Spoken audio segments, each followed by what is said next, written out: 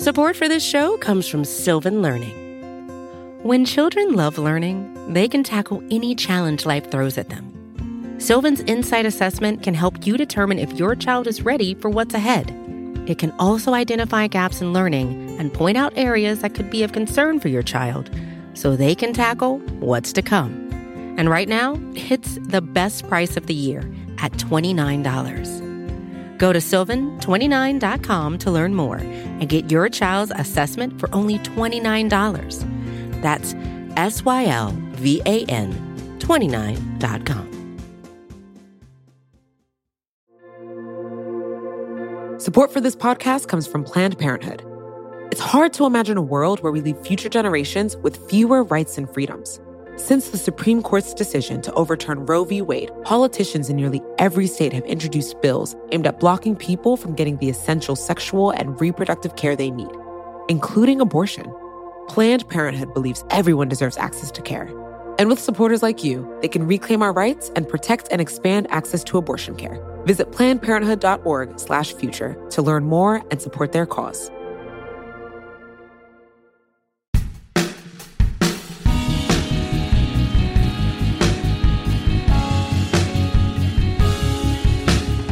The scariest thing going on in U.S. foreign policy right now is the prospect of a war with Iran.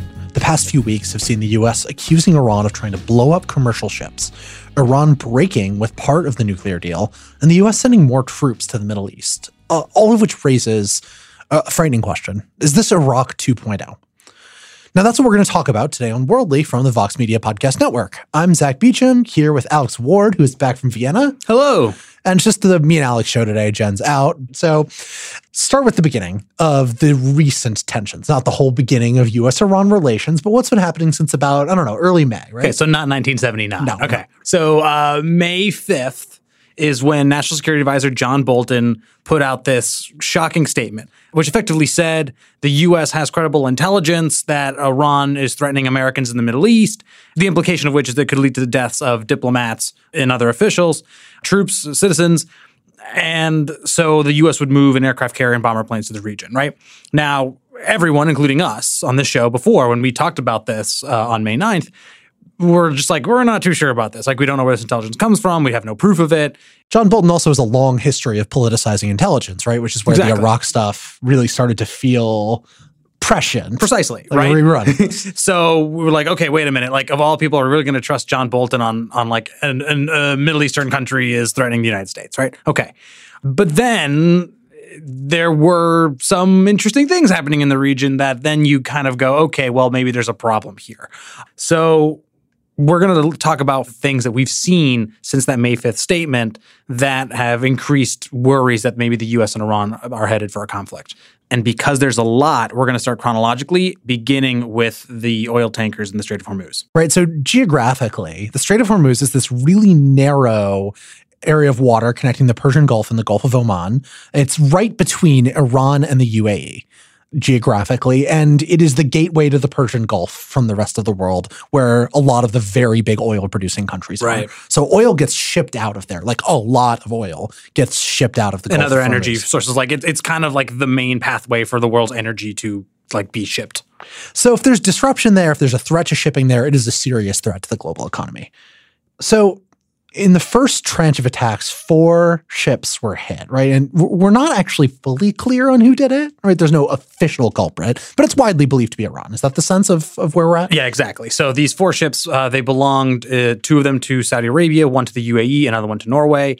They were shipping energy through Strait of Hormuz, and we don't know exactly who was behind it. Again, as Zach said correctly, the widespread perception is that Iran did it. The U.S. blamed Iran for it. Diplomats from those countries that own the ships all but said that it was Iran. Like, they're like, well, it's a state actor with these kinds of capabilities. And like, it was very clear they were saying Iran without saying Iran. So that's kind of where we are, is that in May, when that attack happened, we were like, okay, this seems like perhaps Iran is sending some sort of message. We don't know if it's a one-off. We don't know really what it means, but like that was sort of step 1. Is only really about a week or so after Bolton's statement, we have that attack. So the U.S. takes personnel out of its embassy in Baghdad. We don't have an embassy in Iran. So that's sort of we're concerned about where things are going with Iran statement because Iraq's obviously close. But then things get worse in the past week when there were 2 more tankers in the area that were damaged. Again, no one was killed in either of these attacks, and it is not obvious who did it. But this time, the U.S. accused Iran very openly of using something called limpet mines, which are a naval mine that attaches to a ship a little bit like a limpet or a barnacle, basically, and then blows it up. And it claimed to have video, right, that proved that this is what Iran did. Yeah, the video is this, you can see it. It exists out in the world. It is a black and white grainy image that cuts out at some pretty key points. But what the U.S. Military says is that this is proof, essentially, that Iran was behind it. The video includes a boat that looks very much like an Iranian fast boat. It includes people trying to take an unexploded limpet mine off of one of the damaged ships. And on top of that, they also released pictures that show in one of them, like where one of the mines blew up and actually caused a hole in the side of the ship, and then another limpet mine that's unexploded further up. And so these, in totality, and there's also another tranche of these pictures released, in totality, the U.S. military is saying, not only do we know it's Iran, but like, here's what the attack looked like. That seems like pretty compelling evidence, but is that accepted by everybody as proof that Iran is in fact responsible? It's accepted by most. I mean, even like some of Trump's critics, like Adam Schiff, for example, House Intel chairman, and has said that the evidence is pretty compelling. Even German Chancellor Angela Merkel said there was strong evidence. But you're right. Not everyone has said that Iran was behind it. One of the leading executives of the Japanese company that owned one of the damaged ships was like, oh, it wasn't a mine. A flying object is what damaged the vessel. And you also see like the Japanese government itself be like, well, we don't want to lay blame here. But we're going to talk in a minute about something that's very clearly Iran's action. But like, we need to just get through a couple of things first. These bombings and minings and explosions of various different kinds, they aren't the only thing that have become a major issue in U.S.-Iranian relations this week. Another one has to do with the nuclear deal, which the Trump administration obviously withdrew from, but the Iranians had been still adhering to. Just quick reminder, what's sort of like the baseline of the bottom line of the Iran nuclear deal? The nuclear deal sets limits on how much uranium Iran can stockpile and to what levels. So higher level uranium can be used for fissile and military purposes when lower enriched uranium cannot at certain levels. And so this one concerns, I mean, it does a lot of other things, but those are some of the major components of the Iran nuclear deal.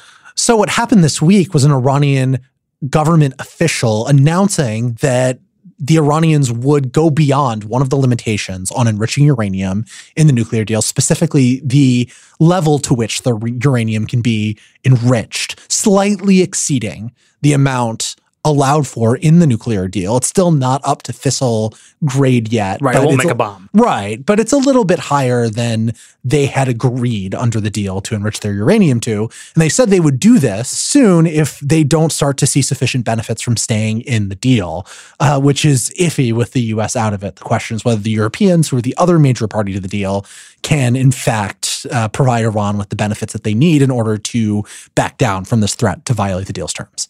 And what you said is the main thing to take away from that Iranian statement. The other bit is that Iran will also said that they will stockpile more low-enriched uranium beyond the capped limit. So, okay, fine. And also part of that, by the way, is because the U.S.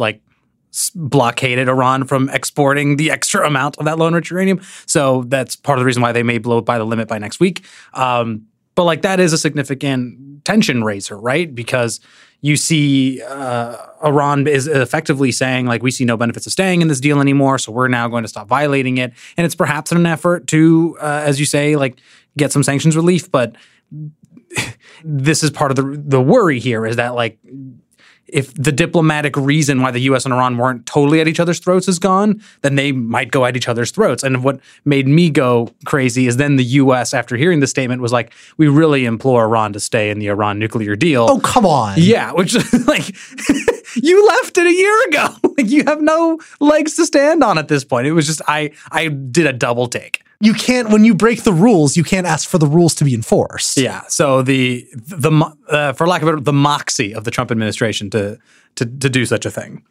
And then there was something else earlier this week, right, Zach?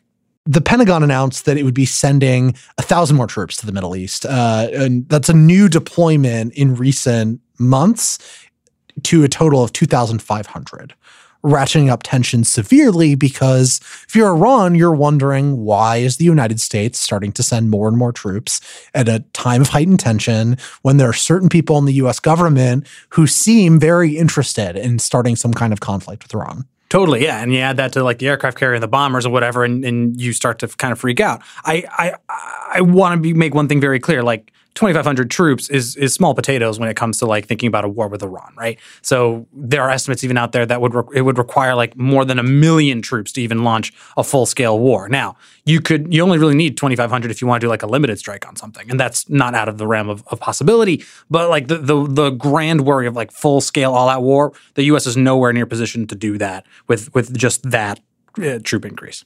Right. It's just a signal of escalation. Definitely, a sign that sure. the United States is getting potentially serious about starting up efforts to launch a war with Iran. And now we're actually at the part where it gets really scary because on Wednesday night, Thursday morning, it's still somewhat unclear.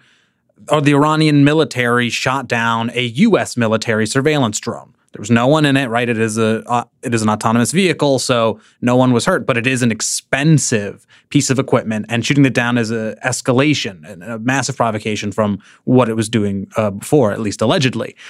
Iran has very clearly stated that it did this, and the U.S. military confirmed it itself. So we now have something very tangible, right? Where there was a mystery about who was behind the oil tanker attacks. We now know Iran shot down an American drone. And so there's a lot to be concerned about in all this news. But now that you've sort of hopefully digested the developments of the past week, we're going to take a short break. And when we come back, we're going to really get into the implications of all of this, what it means and why it all matters. Support for this show comes from Sylvan Learning. As a parent, you want your child to have every opportunity. But giving them the tools they need to tackle every challenge, that takes a team. Now more than ever, educational support tailored exactly to what your child needs can make all the difference. That's why parents have trusted Sylvan Learning for 45 years as the ultimate teammate in their child's educational journey, instilling in them a love for learning and a passion for reaching the next level. And Sylvan's Insight Assessment can identify gaps in learning and areas that could be of concern for your child.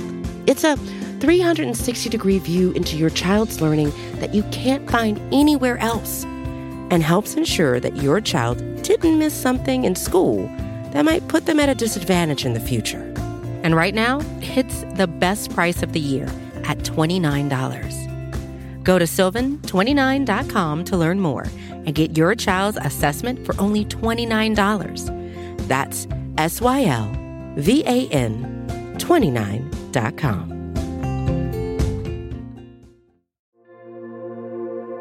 Support for this podcast comes from Planned Parenthood. Your body is your own. That's why Planned Parenthood is committed to ensuring that everyone has the information and resources they need to make their own decisions about their bodies, including abortion care.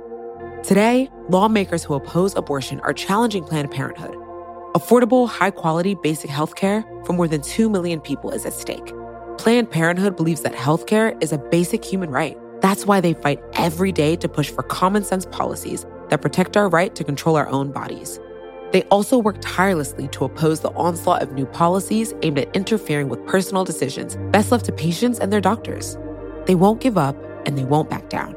You can join Planned Parenthood in the fight to help make sure that the next generation can decide their own futures. The organization needs your support now more than ever. With supporters like you, they can reclaim our rights and protect and expand access to abortion care. Visit PlannedParenthood.org/future to learn more and support their cause. Okay, hi, and welcome back from the ad break. Now that you're back, we need to talk about how serious the threat of war with Iran is. Because I don't think it's trivial anymore. This isn't just people speculating. I don't think it was back in May when we first started talking about this. I think it's a prospect that Americans need to start taking really, really seriously. And, you know, to wrap our heads around that should start with this stuff about the tankers. When it comes down to the tankers, it's like, do you believe Iran was behind it or not, right? I would argue, based on the evidence that has been publicly released and based on statements by even some of Trump's critics at home and abroad, like it's looking quite likely that Iran was behind it.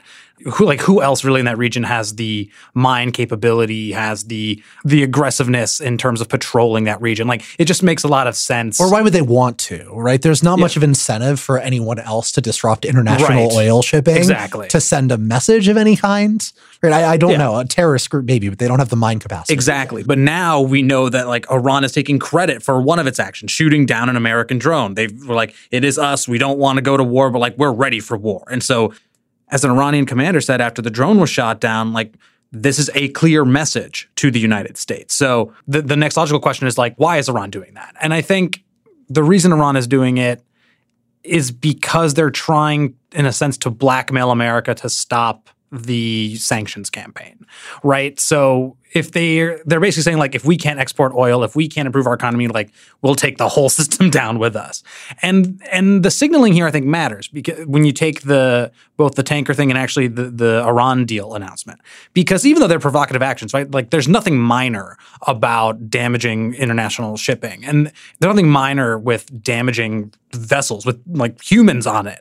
There's nothing minor with getting out of this nuclear deal or no longer abiding by certain parts of it. And there's definitely nothing minor about shooting an American military drone out of the sky.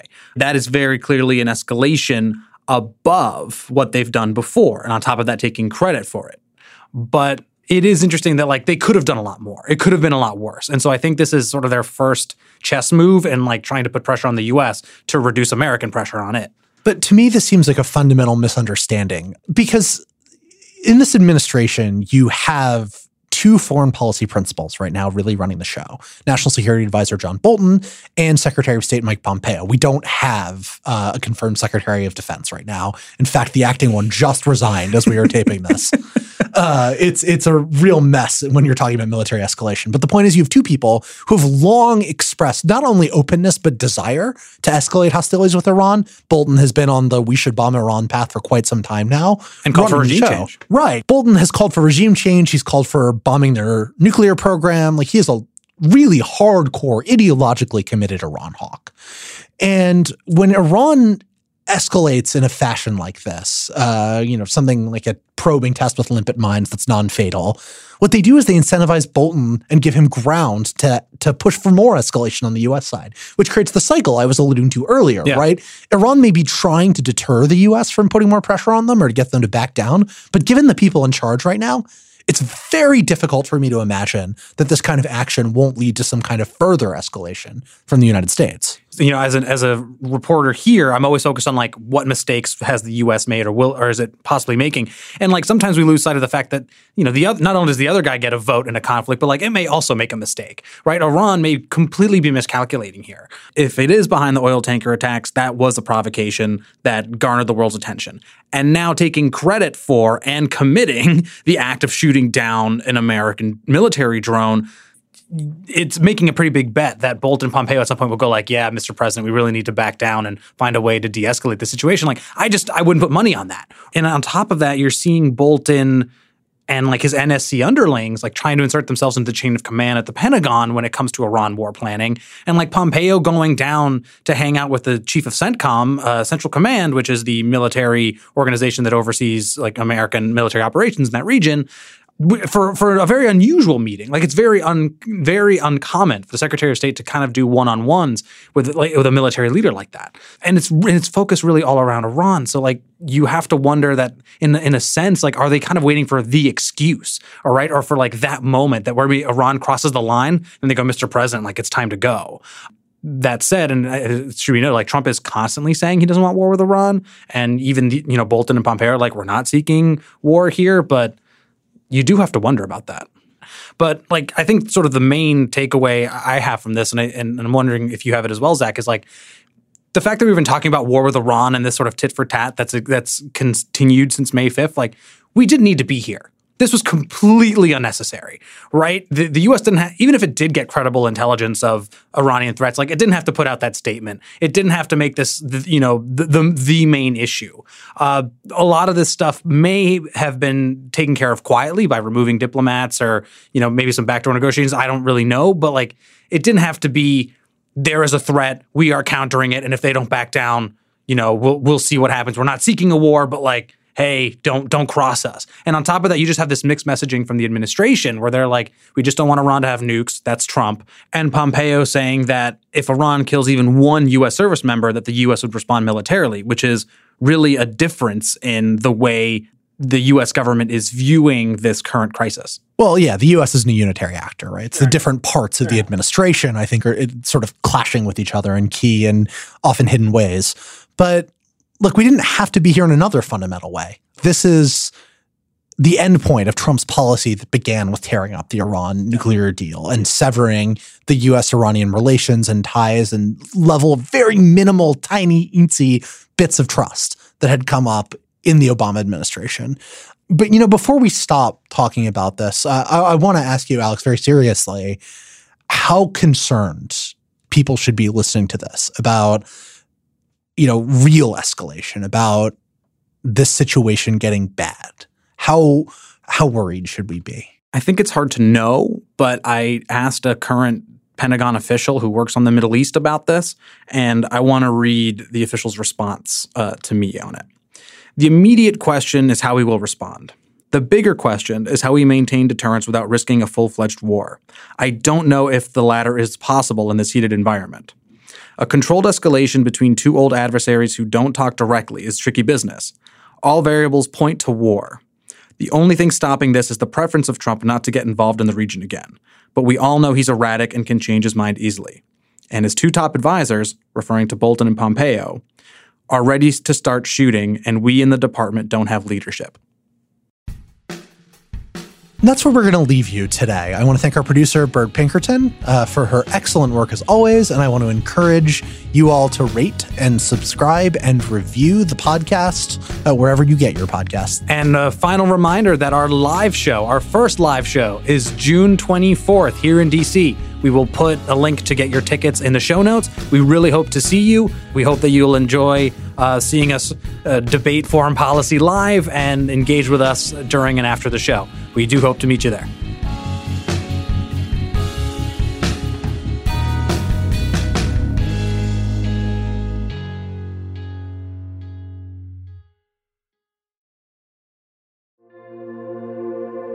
Support for this podcast comes from Planned Parenthood. It's hard to imagine a world where we leave future generations with fewer rights and freedoms. Since the Supreme Court's decision to overturn Roe v. Wade, politicians in nearly every state have introduced bills aimed at blocking people from getting the essential sexual and reproductive care they need, including abortion. Planned Parenthood believes everyone deserves access to care. And with supporters like you, they can reclaim our rights and protect and expand access to abortion care. Visit PlannedParenthood.org/future to learn more and support their cause.